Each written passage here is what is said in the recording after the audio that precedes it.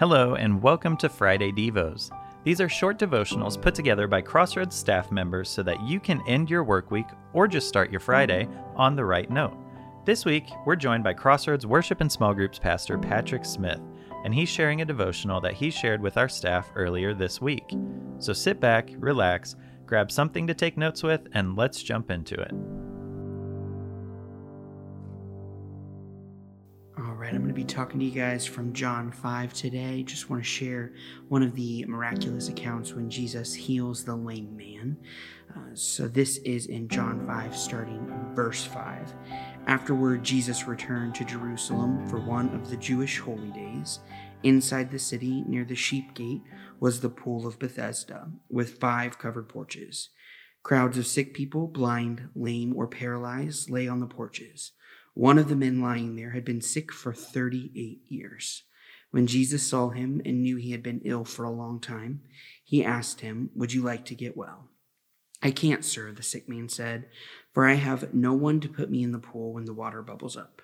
Someone else always gets there ahead of me." Jesus told him, "Stand up, pick up your mat, and walk." Instantly the man was healed. He rolled up his sleeping mat and began walking. But this miracle happened on the Sabbath. So the Jewish leaders objected. They said to the man who was cured, "You can't work on the Sabbath. The law doesn't allow you to carry that sleeping mat." But he replied, "The man who healed me told me, 'Pick up your mat and walk.'" "Who had said such a thing as that?" they demanded. The man didn't know, for Jesus had disappeared into the crowd. But afterward, Jesus found him in the temple and told him, "Now you are well, so stop sinning, or something even worse may happen to you." Then the man went and told the Jewish leaders that it was Jesus who had healed him. I think just this story, even alone, the miracles that Jesus performed in his short span of life, they are incredible stories that just show the power of the name of Jesus, what he can do in God's name. But there are 2 parts of this story that really jump out that I kind of want to dive into a little bit more today. The first is just the sheer amount of time that this man was unable to walk. It says that he was unable to for 38 years. That has to be a majority, if not his entire life. Now, the way that these towns were set up back then, we know that that pool that they were talking about, that is the center or the hub of the town.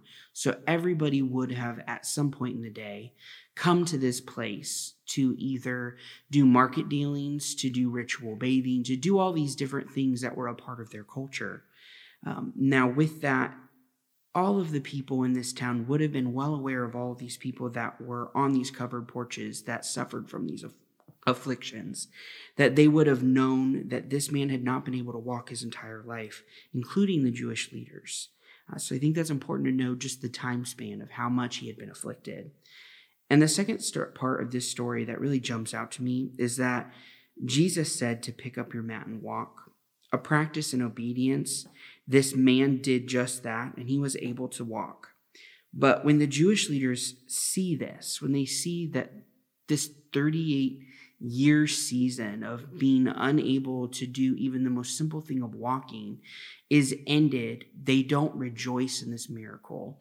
They decide to instead be negative, focus on what was ingrained in their culture, but to say that it was the Sabbath, you shouldn't be carrying your mat. They completely missed out on the miracle. The idea of what was before them shouldn't be possible. So they took their own understanding, their own pride, and they allowed that to push out completely any great gift or anything that Jesus could offer into their lives.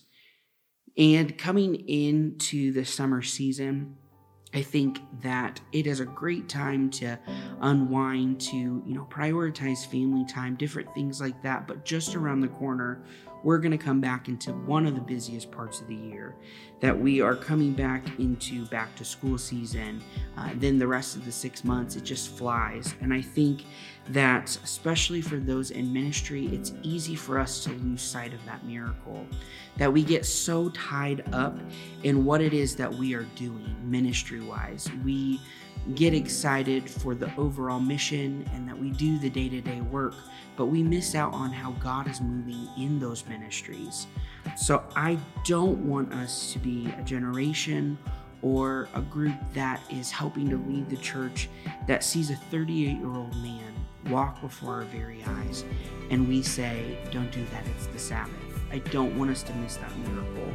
So even in the midst of this busy season that's right around the corner, I want us to pause to be able to see when Jesus is moving in our life and to be truly excited to do this.